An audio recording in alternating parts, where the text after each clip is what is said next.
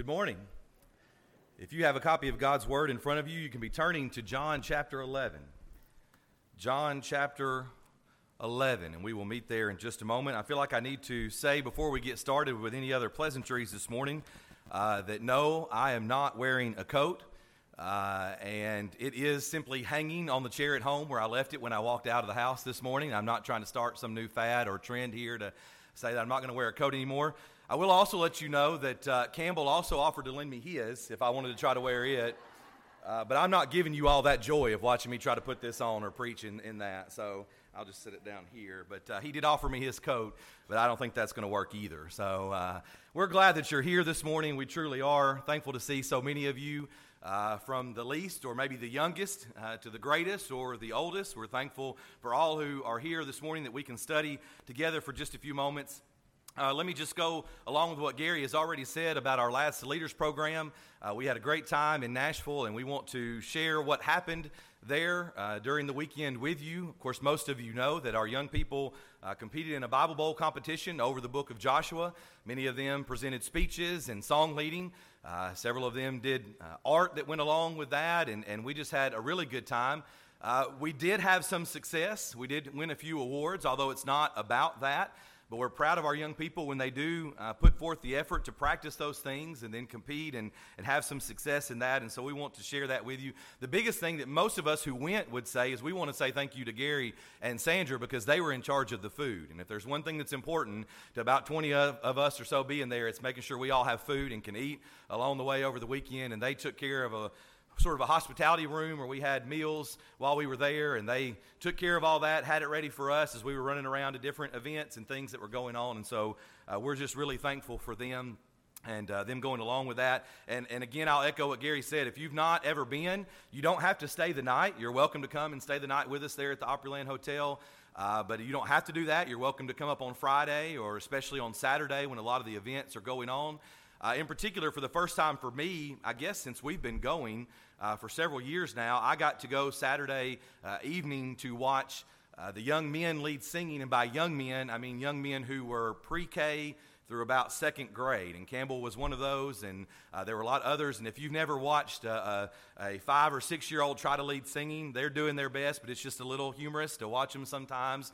We had one yesterday that stood there with his paper in front of his thing the whole time. So, and Hannah and I got a little tickled, but it was good. I mean, it's just so proud of all that they're doing there. As Gary said, the future of the church, the current state of the church is encouraging. If I'm not mistaken, I think there used to be upwards of about 10,000 there at Nashville together, families and Christians and young people, basically renting out the whole Opryland Hotel full of Christians. It's great to go and be a part of that. There are also conventions in Atlanta, in Little Rock, in Louisville, and even around the world. They have one in India that's been going on now for a couple of years. And so we're just thankful for the good work and all those who are a part of that. Let me just say again, welcome. We're glad that you're here. Thankful to looking forward to studying together here. If you can stay and be with us for lunch, do that. If you can stay and be with us at 1:30, we hope that you will do that as well.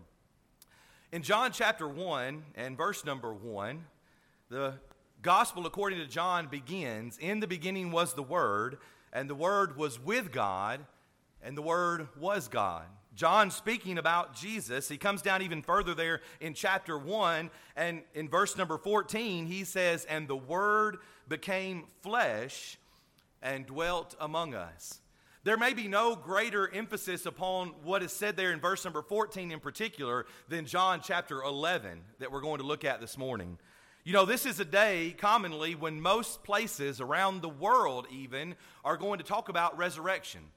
And while we know that we have no scriptural authority to celebrate Easter as a religious holiday per se, we're not going to go into detail about that this morning. If you have any questions, we hope that you would ask us. But the Bible doesn't say that's something that we should do on a particular Sunday in the spring or anything like that. We're thankful when people think about the resurrection. And this morning, we want to focus on resurrection. Although maybe a little differently than most people will think today. We want to think about a resurrection, but not necessarily the resurrection of Jesus, although that's ever present in our mind as we assemble here each first day of the week, and even as we think about the occasion that we're going to talk about this morning. But in John chapter 11, we find a story of resurrection. And no, it's not Jesus's because he's not even been to the cross yet. But we want to think about the resurrection that takes place here. I'd like to share with you a few C words as we begin. I heard a great lesson by our brother Wade Webster, who's just a wonderful gospel preacher, and he had about 11 points to share this story. I don't want to go through all of those, but just a few to maybe help you think about what takes place here in John chapter 11. The first one is the fact that there is a crisis. If you're open there, you notice the first 5 verses that we think about this man named Lazarus, and the crisis is that he is sick. If I'm not mistaken, I think it's mentioned about 6 times in the first few verses that Lazarus is sick. This is a crisis because there are family members who care about Lazarus who are concerned for his health. Namely, that we read here in verse number 1, Mary and her sister Martha. They're concerned, just like you would be. Just like many of you are even today about loved ones who are sick. You're concerned. And so we read about this crisis of Lazarus being very sick. Mary and Martha are so concerned that they're going to send for, or at least send word to Jesus, their friend Jesus. But even though they send word to him, we see secondly that there is a continuation. And that continuation takes place in about verses 6 through 7, where we see that even when Jesus receives this word, that his friend, if you open to chapter 11, you see in verse 3, whom he loved. His friend is sick, but Jesus is not going to run because that's what we would do, right? Right? Parents, I don't have to ask you. You know if your child is sick, whether you're at work or if you're in another room or they're outside, if something happens, you come running. I don't have to tell you parents who maybe are middle-aged, we might say, and your parents are a little bit older. When they call and something has happened, you come running because that's what we do when we show care when someone is sick. That's not what Jesus does. Jesus continues here. He stays where he is. Verses 6 and 7 tell us for 2 more days. We say sometimes Jesus was a little backwards.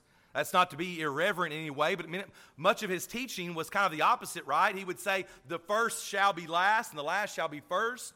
And here he doesn't come running, but he continues where he is. Verses 8 through 15 tell us that that's really a bit of concern from the disciples. Because we see, if you're open there, you notice in chapter 10 and verse number 39, before we get to Lazarus and Mary and Martha, chapter 10, verse 39, that they sought again to seize him. You see, Jesus is where he is. The apostles are where they are with him because they're concerned for his health. They're afraid that they know there are people who want to kill him. And so they show concern for him. They stay, and he ends up staying where he is. In fact, we notice in verse 16 that even after Jesus has some interaction with the apostles and he makes a few statements to them, he talks about Lazarus sleeping, and they think, well, why would Lazarus be sleeping? That doesn't make sense. Jesus says no. At one point, he says he is dead. So Thomas makes the statement in verse number 16, well, then let us go die too. And so there is a commitment here. We come to verses 17 through 19, and we notice that there is comfort. Once again, something that this congregation excels at. That when something is wrong, much less that someone has died, and there is sorrow in losing a loved one, we come together with each other. We come together to comfort one another. And so as Jesus is going to arrive on the scene, there is the comfort of friends and family who are with Mary and Martha. But as Jesus arrives, it leads us to notice, in the third place, Martha's conviction. Because Martha makes a statement here, and we're going to come back to it in just a second. So I'd ask you just to kind of make a mental marker there, and we'll come back to talk about this in more detail. But she talks to Jesus and makes a convicted claim that if he had simply been there, maybe something might have been different. And as she says that, and Jesus is interacting with her, we get to verses 25 through 32, and Jesus makes this great claim. It's the great claim that is a part of our title. If you have a bulletin in front of you, you notice the title of the lesson. Jesus makes this great claim. There are several I am statements in the book of John, and here is one of those. Jesus says, I am the resurrection and the life. He makes this great claim, which then leads him, as we would notice in our outline, to show some compassion. Right? Most people are familiar with John chapter 11. In one way, because it's the story of Lazarus, right? And Lazarus rising from the dead. But maybe you're familiar with John chapter 11 because you know verse 35, right? I don't even know. I've not paid attention lately, but is it still spray painted down here on the underpass? But it was for many days, right? John 11:35, Jesus wept. Our Savior, the Son of God, who has come in the form of flesh, shows compassion as he cries tears. We'll come back to that again in just a second as well. But he doesn't allow that compassion to stop him, to freeze him, to make him not do anything, but it leads him to make this great call. Now, it's not a call that we think about a decision. You know, you say, well, the boss is going to make a call. Well, he's going to make a decision. Jesus doesn't make a decision, but he makes this great statement. Lazarus, come forth. In verse number 43. The call of Christ comes about here as he calls Lazarus forth from the dead. Many of you are familiar of the great gospel preacher, and you've probably heard this story before, our brother Marshall Keeble, who used to say in some of his gospel meeting sermons that Jesus had to call Lazarus by name because with the power of Jesus' voice, if he had simply said, come forth, the whole grave would have come out, right? Everyone would have come at the sound of his voice. But he calls Lazarus by name, and he says, Lazarus, come forth. And of course, even after this great thing happens, chapter 11 is not just famous for Jesus wept or the story of Lazarus, but as you look down through verses 45 through 57, we notice also that there was a conversion, or conversions, we might say. Verse 45 tells us that there were many who had seen the things Jesus did, and they believed. They believed in him. But as we're going to notice again as we get through the rest of our lesson, there are some who even don't believe, who still struggle with believing in Jesus even after what they have seen and heard. And so that's a real quick overview of what takes place in chapter 11. But there are a few other things we want to notice. If you have your outline in front of you, I titled 3 or 4 of these things as nuggets, if you will, because I think it's just interesting. We could have touched on them in the outline, but I wanted to come back because now we have the large picture. Let's focus in on just a few things before we begin to make some application for us. Number 1, we notice Mary and Martha. I gave you Martha's name in your outline. We'll get there in a second. But Mary and Martha. And what do we notice about them? Well, first of all, we notice they're real. Some people would say that maybe these characters are made up. Maybe these things didn't really happen. But Mary and Martha are real, and we would also notice their personalities are real.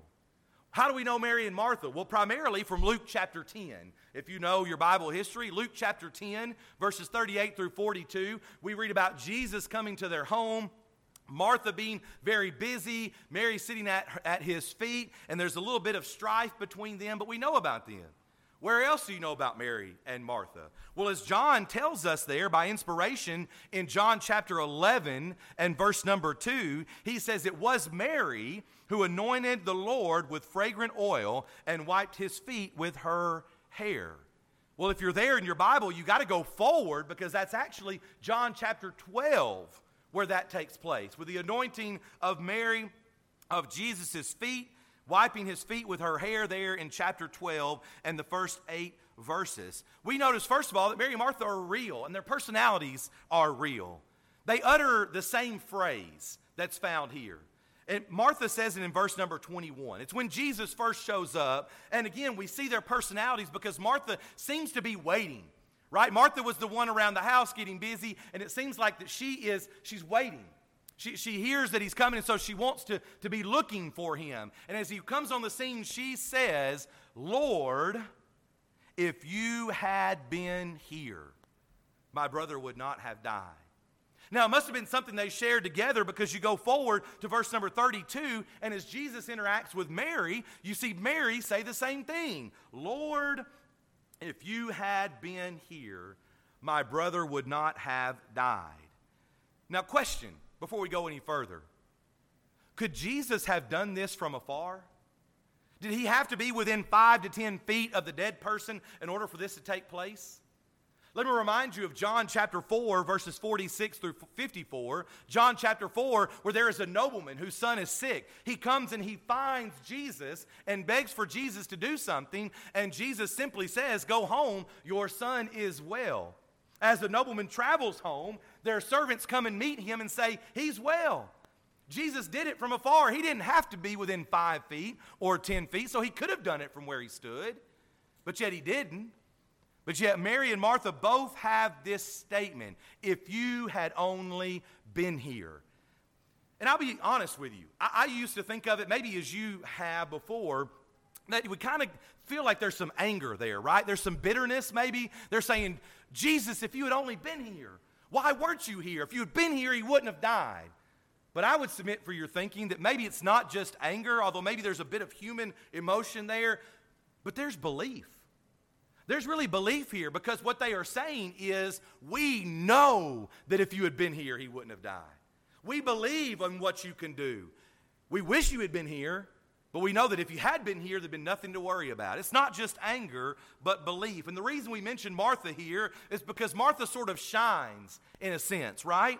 We have a bit of a misunderstanding about Martha. We have a negative opinion because of what takes place in Luke chapter 10.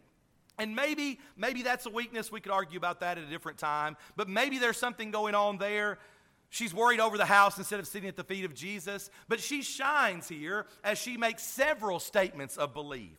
Notice in verse 23, he says, your brother will rise again. And she says, I know that.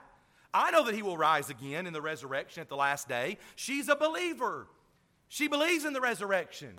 She says, Lord, I've got faith. I know that he will rise again. And that's not what Jesus is meaning. That leads him to say, I am the resurrection and the life. But Martha begins to shine here. Excuse me. There's a second person that we have a misunderstanding about that shines here, and that's Thomas. Do you recall we brushed over it very quickly in chapter 11 and verse number 16 that Thomas makes this great statement. And here we see that doubting Thomas was devoted Thomas, right? Well, I know a preacher, I think I've mentioned it before, that won't even sing the song that's called Thomas's song because he says sometimes he feels that gives Thomas too bad of a rap. We simply hold him up as doubting Thomas. How could he do that? Doubting Thomas wasn't always doubting Thomas, if he really even was. He was also devoted Thomas. And here he shows courage. Maybe it's a little negative because he kind of says, well, Jesus, if we're going to go die, let's go die. We might as well all go die. It's a little negative, but at the same time, he shows courage. And let me challenge you. Do you remember in John chapter 14, you may only have to turn a page or two in your Bible. John chapter 14, the reason we know that Thomas was also devoted is verse number 5. It is Thomas in John 14 who says, Lord, we do not know where you are going, and how can we know the way? You remember Jesus says, I'm going to prepare a place. Thomas says, how can we know? Why would he say that? Because he wanted to be with the Lord. Doubting Thomas was very often devoted Thomas. He says, Jesus, I want to be with you. He says it there in John chapter 11. He says it in John chapter 14, which leads Jesus to say those great words, I am the way, the truth, and the life, and no one comes to the Father except through me. Doubting Thomas? Maybe, but also devoted Thomas, who makes a strong statement here about simply wanting to be with the Lord. But let's go a little further. We would also notice here that we see a true miracle. That's important because so many people do want to attack the Bible. They do want to say that maybe these things aren't true. You know, maybe he wasn't really dead. Maybe they kind of pulled a trick. And in fact, I would even say that it seems like Jesus maybe could have done something if he were not who he said he was, if he were not the Son of God. He might could have said, well, you know what? Let's roll the stone away. But if you guys will wait out here for just a minute, I'm gonna go inside and check real quick. You know, sometimes how we do that with our kids, maybe, well, I'm going to go inside and check, and I may need to change something. That's not what he does here. There's two ways that we know that. Number one, in verse number 39 of chapter 11, there is, and I'm sorry, we're just going to have to say it, the stench of a dead body, right? We don't want to think about it, but there's this nasty smell that goes along with a dead body. So much so that in verse 39, when Jesus says, roll the stone away, Martha tries to stop him. Why would she stop him? He's going to raise him from the dead. All she's thinking about is probably what I'd be thinking about, but the fact that when you roll that stone away, it's going to really smell inside that cave or inside that tomb. And so we know it's a true miracle. Jesus doesn't, again, run inside. He doesn't try to cover up anything. He simply stands back and makes the statements that he does. But not only that, we notice in verse number 44 that Jesus doesn't run up and try to help Lazarus or touch him or do something with him. It's the attendants. There are those who are helping who go and touch him. His body's not cold. His body's not stiff. He's there alive in the flesh, breath in his lungs, blood in his veins, alive once again. And Jesus doesn't have to be the one to try to fix it or make it look to be true. There are others who go to Lazarus and they see for themselves. They lay their hands on him and notice that, yes, this is a true miracle done by the Son of God. One more thing that I want to share with you before we make application, and that is this idea of one coming back from the dead. Do you remember in Luke chapter 16? In Luke chapter 16, we read the story of the rich man and Lazarus. It's not the same Lazarus, we don't believe. It's not the same Lazarus there. But we read the story of the rich man and Lazarus. They both die, right? The rich man wakes up in torments, and he's in punishment. He's in terror. He is in trouble, we might say. And there's nothing he can do about it at that point, right? Because his life here is over. But he makes two requests. Do you remember Luke chapter 16? The first is that he says that hopefully Lazarus would come back, or Lazarus would be able to take the tip of his finger, dip it in water, and touch just the tip of his tongue, right? To give him just a little bit of relief. That's one request. Of course, Father Abraham says that's not possible. But if you turned over to Luke chapter 16, you notice in verse number 27, the rich man then says, I beg you therefore, Father, that you would send Lazarus, you would send him to my father's house, for I have 5 brothers, that he may testify to them, lest they also come to this place of torment. And Abraham said to him, they have Moses and the prophets. Let them hear them. And he said, no, Father Abraham, but if one goes to them from the dead, they will repent. But he said, Father Abraham said to him, if they do not hear Moses and the prophets, neither will they be persuaded, though one rise from the dead. What takes place in John chapter 11? Somebody comes back from the dead. And we've already touched on it, but go back there to John 11, or if you're still there, and you may notice that in verse number 45, there are people who believe because one came back from the dead. But we don't go much further to verse number 53, and there are others who do not believe. We're going to come back to this verse in just a second. But though one come back from the dead, we have touched on this even lately in our Bible classes and things, but how many people want to point out and they want to say, well, you know, if somebody would just come back from the dead, the whole world would believe. Father Abraham said that's not true. They've got the prophets. They've got the law. Let your brothers hear those things. Today, we have gospel preachers. We have the word of God. And what happens? People still don't believe. One came back from the dead. It happened. Not in Luke 16, but here. And yet people still wouldn't believe. Kind of interesting to think about that when somebody brings that up, right? They say, well, what if? What if someone could just come back from the dead? Well, some people still won't believe. Let's make a few application points and the lesson will be yours. Number one of the things we learn from this lesson is how friends act. What friends do, we might say. If you're there in John chapter 11, you might notice in verse number 3 that Mary and Martha send for a friend. That's what we do as friends, right? We send for one another. We're there for one another. You better believe if you need something and I find out you didn't call me, I'm going to be upset because I want to help and I think you want to help. Friends act because they send for friends. They ask for help when they're in need. We notice as well in verse number 7 that friends come. Not only do friends ask for help, but then friends come. In verse number 7, Jesus says, let us go to Judea again. He's going to show up. There's the delay, and we know why, but yes, friends still come. Notice in verse number 19, we might say in the third place, that friends comfort. Mary and Martha have just lost their brother. Do you think they needed those around them, loving them, supporting them? Sure they did, and that's exactly where their friends are. Friends comfort one another in time of loss and in time of sorrow. And even in verse number 33, those same friends are weeping. It says, therefore, when Jesus saw her weeping, that's Mary, and the Jews who came with her weeping. I've got a book, I think, in my library, Walking with Those Who Weep, by our sister Pat Hall's, some of her relatives, Ron and Don Williams, who, by the way, I guess I could mention this here, I just found out the other day, are going to be coming to the area soon to do a grief seminar. They do a good work with those things. Wrote a book, Walking with Those Who Weep. What do we do when we lose loved ones, when our friends, our family lose loved ones? We weep with those who weep. We rejoice with those who rejoice. But friends act. They're present. They comfort. They pray together. They encourage one another. And I think we see that in this story, not only from Mary and Martha and Jesus, but also those others who go unnamed who are around. We notice, secondly, who Jesus was. I know you know who Jesus was. I know there's so many ways that we could think about this. But think about the fact that Jesus was a friend. We sing those songs, don't we? Talk about Jesus being our friend or being a friend to Jesus. Let me ask you to go back to the beginning of John chapter 11 and think, how did they know he loved them? It says that they mentioned the fact that Jesus loved them, that Jesus loved Lazarus. Verse 5, he loved Martha and her sister and Lazarus. Question, how did they know that? Do you think he said it?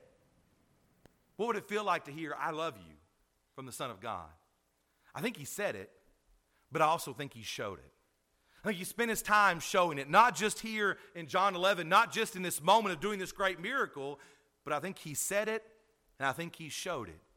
Maybe we can learn a lesson about being a friend here by saying things sometimes, both the difficult things, but also simply, I love you.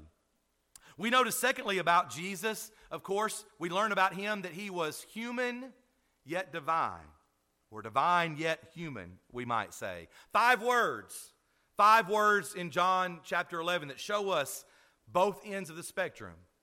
First of all, as we think about him being human, Jesus wept. But then we come to the other end of the spectrum, Lazarus come forth. You think about all those friends who are gathered there doing good work, weeping and caring for people. What if they had all said, Lazarus come forth? What would have happened? Well, absolutely nothing. Because they're not deity. They're human. They can weep, but they're not deity. Jesus is deity. He could have simply walked by or walked up or again, not even showed up and simply said, Lazarus come forth. And it would have happened, but he didn't have to weep. But he was divine yet human. Jesus wept to Lazarus come forth. And of course, we notice as well about Jesus here that these things were done so that you might believe. He mentions it several times. If you have a Bible that has the words of Jesus in red, you see in verse 26 that he talks about believing. You see in verse 40 that he talks about believing. These things are done that they might believe. Of course, that's what takes place in chapter 11 in verse number 45. People believe. You know, John says it again at the end of his account. John chapter 20, verses 30 and 31. He says, and truly Jesus did many other signs in the presence of his disciples, which are not written in this book. Have you ever considered, right? You considered that fact? How many things did Jesus do that we don't know about? We would say tons. I mean, thousands of things he did. But John says there, but these things are written that you might believe that Jesus is the Christ, the Son of God, and that believing you may have life in his name. Jesus did these things so that we could read about the fact that people would believe. In fact, his detractors knew it as well. In John 11 and verse 48, as they're talking about what to do, they say, if we let him alone like this, everyone will believe. They want to kill him, and they recognize they've got to, because if they don't, everybody's going to believe in him because of the things that he is doing. That's what we learn about Jesus. Number 3, we learn that Jesus' followers view death differently. Jesus' followers view death differently. We had a lesson probably a month or so ago about the fear of death, but it's just true. 1 Thessalonians chapter 4 and verse number 13, Paul would write to those and say, lest you sorrow as others who have no hope. Sometimes I like to do funerals. Sounds odd, but I really like to do funerals of those who are Christians. It's just different. Because Jesus' followers view death differently. There is a hole in the life of that family, and it hurts when we lose people. But for a Christian, we know they're in a better place. We know there's no more pain and suffering. There are times I really don't like doing funerals. There have been people who have called that I've never met. And they say, will you come do my relative's funeral? And I say, yeah, I don't mind to do that, to say a few words. But either not knowing them or maybe even knowing them just a little bit and knowing they're not a Christian, it's not fun to consider. But those who follow Jesus, they view death differently. In fact, we notice here in John chapter 11 and verse 35, Jesus wept. This is not sorrow over loss. You see, you hear some people say that Jesus cried tears because he had lost a dear friend. But I have heard other preachers say, and I like to think of it this way as well, Jesus was not crying because he had lost a friend. It's possible that Jesus was crying because he knew that he had to take that friend and bring him back into a world of temptation. Not only that, but look over at chapter 12, verses 9 through 11. They're going to continue to try to kill Lazarus. He's bringing him back, and they're going to try to kill him again. Maybe Jesus is crying because he says, I'm taking somebody that is going to enjoy the peace and the comfort of going on to the next life, and I've got to bring him back to the temptation and the sorrow and the death. Jesus wept is the shortest verse in the English Bible. But in the Greek original translation, the Greek language, the shortest verse in the Greek is 1 Thessalonians chapter 5 and verse 16. And it's interesting because those once again present both ends of the spectrum. We see in John 11:35 in your English Bible, Jesus wept. You see in 1 Thessalonians chapter 5 and verse 16 that we can rejoice evermore. Rejoice evermore. You see, we have hope. We don't have to cry because we lose loved ones, although we do because we feel pain. But when someone goes on to their reward, to peace, no more dying, no more tears, no more sorrow, we have hope. And we can rejoice evermore knowing that. Jesus' followers view death differently. It hurts. Hurts to lose loved ones. I'm not going to sit here and tell you that you should just be happy and smile through all of it. But we view death differently because we know what is coming when we think about an eternal reward. Fourth and finally this morning, we notice here that all is for the glory of God. If you have your Bibles there in John 11, you notice in verse number 4, the very first words that we get from Jesus in John chapter 11, Lord, behold, he whom you love is sick. Sick, that's the message he gets, right? The messenger brings him the message. And when Jesus heard that, he said, this sickness is not unto death, but for the glory of God. John paints this scene for us, a beautiful word picture of what takes place. Without knowing the end, without knowing what was coming, we certainly do because we can read it, but without knowing the end for them, Jesus let Lazarus die. But he didn't let Lazarus die because he did not love Lazarus. He didn't let Lazarus die because he did not love Mary and Martha. He let Lazarus die for the glory of God. Do you ever wonder why people suffer? Once again, it hurts. It hurts. It's not fun to face cancer diagnosis. It's not fun to lose loved ones. Why is it that people suffer? Why is it that kids get sick and die? As hard as it is to swallow in some cases for us, even suffering can be for the glory of God. You remember Matthew chapter 5 and verse 16. Jesus would say in that occasion, on the Sermon on the Mount, let your light so shine before men that they may see your good works, the good things. But I would also contrast it with John 11 and say that Jesus can see your suffering. That others can see your suffering. And all of those things can glorify the Father in heaven. All good things end with the glory of God. The church, our relationships, our love, our marriages, our life, all good things end not with me getting an award, not with me being glorified by others, but with the glory of God. All things we do should be done for the glory of God. One final note here, and if you're still there in John chapter 11, you can notice verse number 53. There's a resurrection in John chapter 11. It's not the resurrection of Jesus, it's the resurrection of Lazarus. But there is also a great marker in the story of Jesus. When some people believe in verse 45, We notice in verse 46 that some people go away to the Pharisees and they sort of, kind of tell on Jesus, right? They're going to rat him out to those authorities. And as those authorities are talking, in verse number 53, there's some pretty powerful words. Then from that day on, they plotted to put him to death. Because of what he does for Lazarus, his fate is sealed here on this earth. His death is sealed. And you begin to read there in chapter 12, specifically in verse number 12, what we commonly refer to as the triumphal entry, and what many people have been celebrating over the last few days. The end of the life of Jesus here on this earth. His death is sealed. But perhaps the most powerful words of this whole passage was found in verse 25, the title of our lesson. I am the resurrection and the life. He who believes in me, though he may die, he shall live. You know what that is? It's backwards, right? He dies, but he's going to live. That's exactly what it's like with Jesus. The tomb is empty. Lazarus was, but we also would notice that Lazarus doesn't stay that way, right? Because it's going to be filled again, as Lazarus did die and go back into a tomb, whether it was that one or not. But of course we know, as we are about to extend Jesus' invitation, his tomb is empty. Similar in a way because he resurrected as he resurrected Lazarus, but not the same because Jesus rose again. And as we think about the end of this lesson, as we think about resurrection, we extend heaven's invitation, Jesus' invitation to you this morning to come and take part of his burden because it's light. It's in his blood that we have the saving power of the gospel. You can have your sins washed away by coming in contact with the blood of Christ. God has given us a simple plan of salvation that we can obey. If you're here this morning and you've not done these things that are listed here, we would love to discuss it with you. It's the greatest decision that a person can make. You have heard the word already this morning. You can decide to believe it.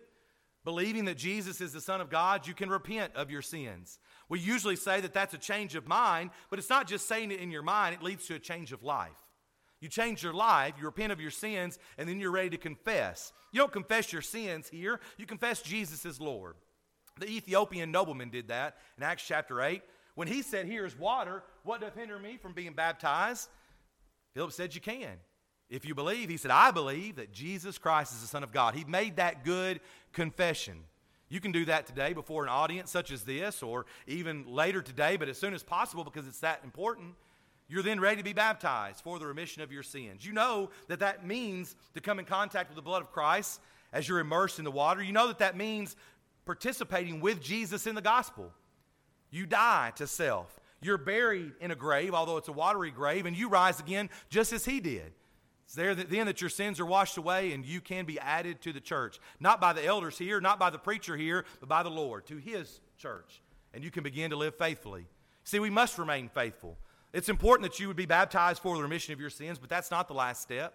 You've got to remain faithful. If you're here this morning and you're a child of God, maybe you've wandered away. Maybe there's sin in your life that separated you from God. No one has to walk out those doors with concern in their life, worrying what would happen if your life were to be required, if you died, if the Lord were to return. You don't have to doubt. You don't have to worry. You can be saved today from your sin, or you can come back to him, knowing that if your time was up here, that you would be able to enjoy that hope. You would be able to enjoy that reward because you have that hope. You can confess your sins. One of our elders will be coming forward here to the front in a moment. You can speak with them. They would love to pray with you and for you. We're thankful for a God that makes it possible that we can be saved. We're thankful for the resurrection of Lazarus. We're thankful for the resurrection of Jesus and the opportunity to have a home in heaven. We would love to assist you now, even now as we stand together and as we sing.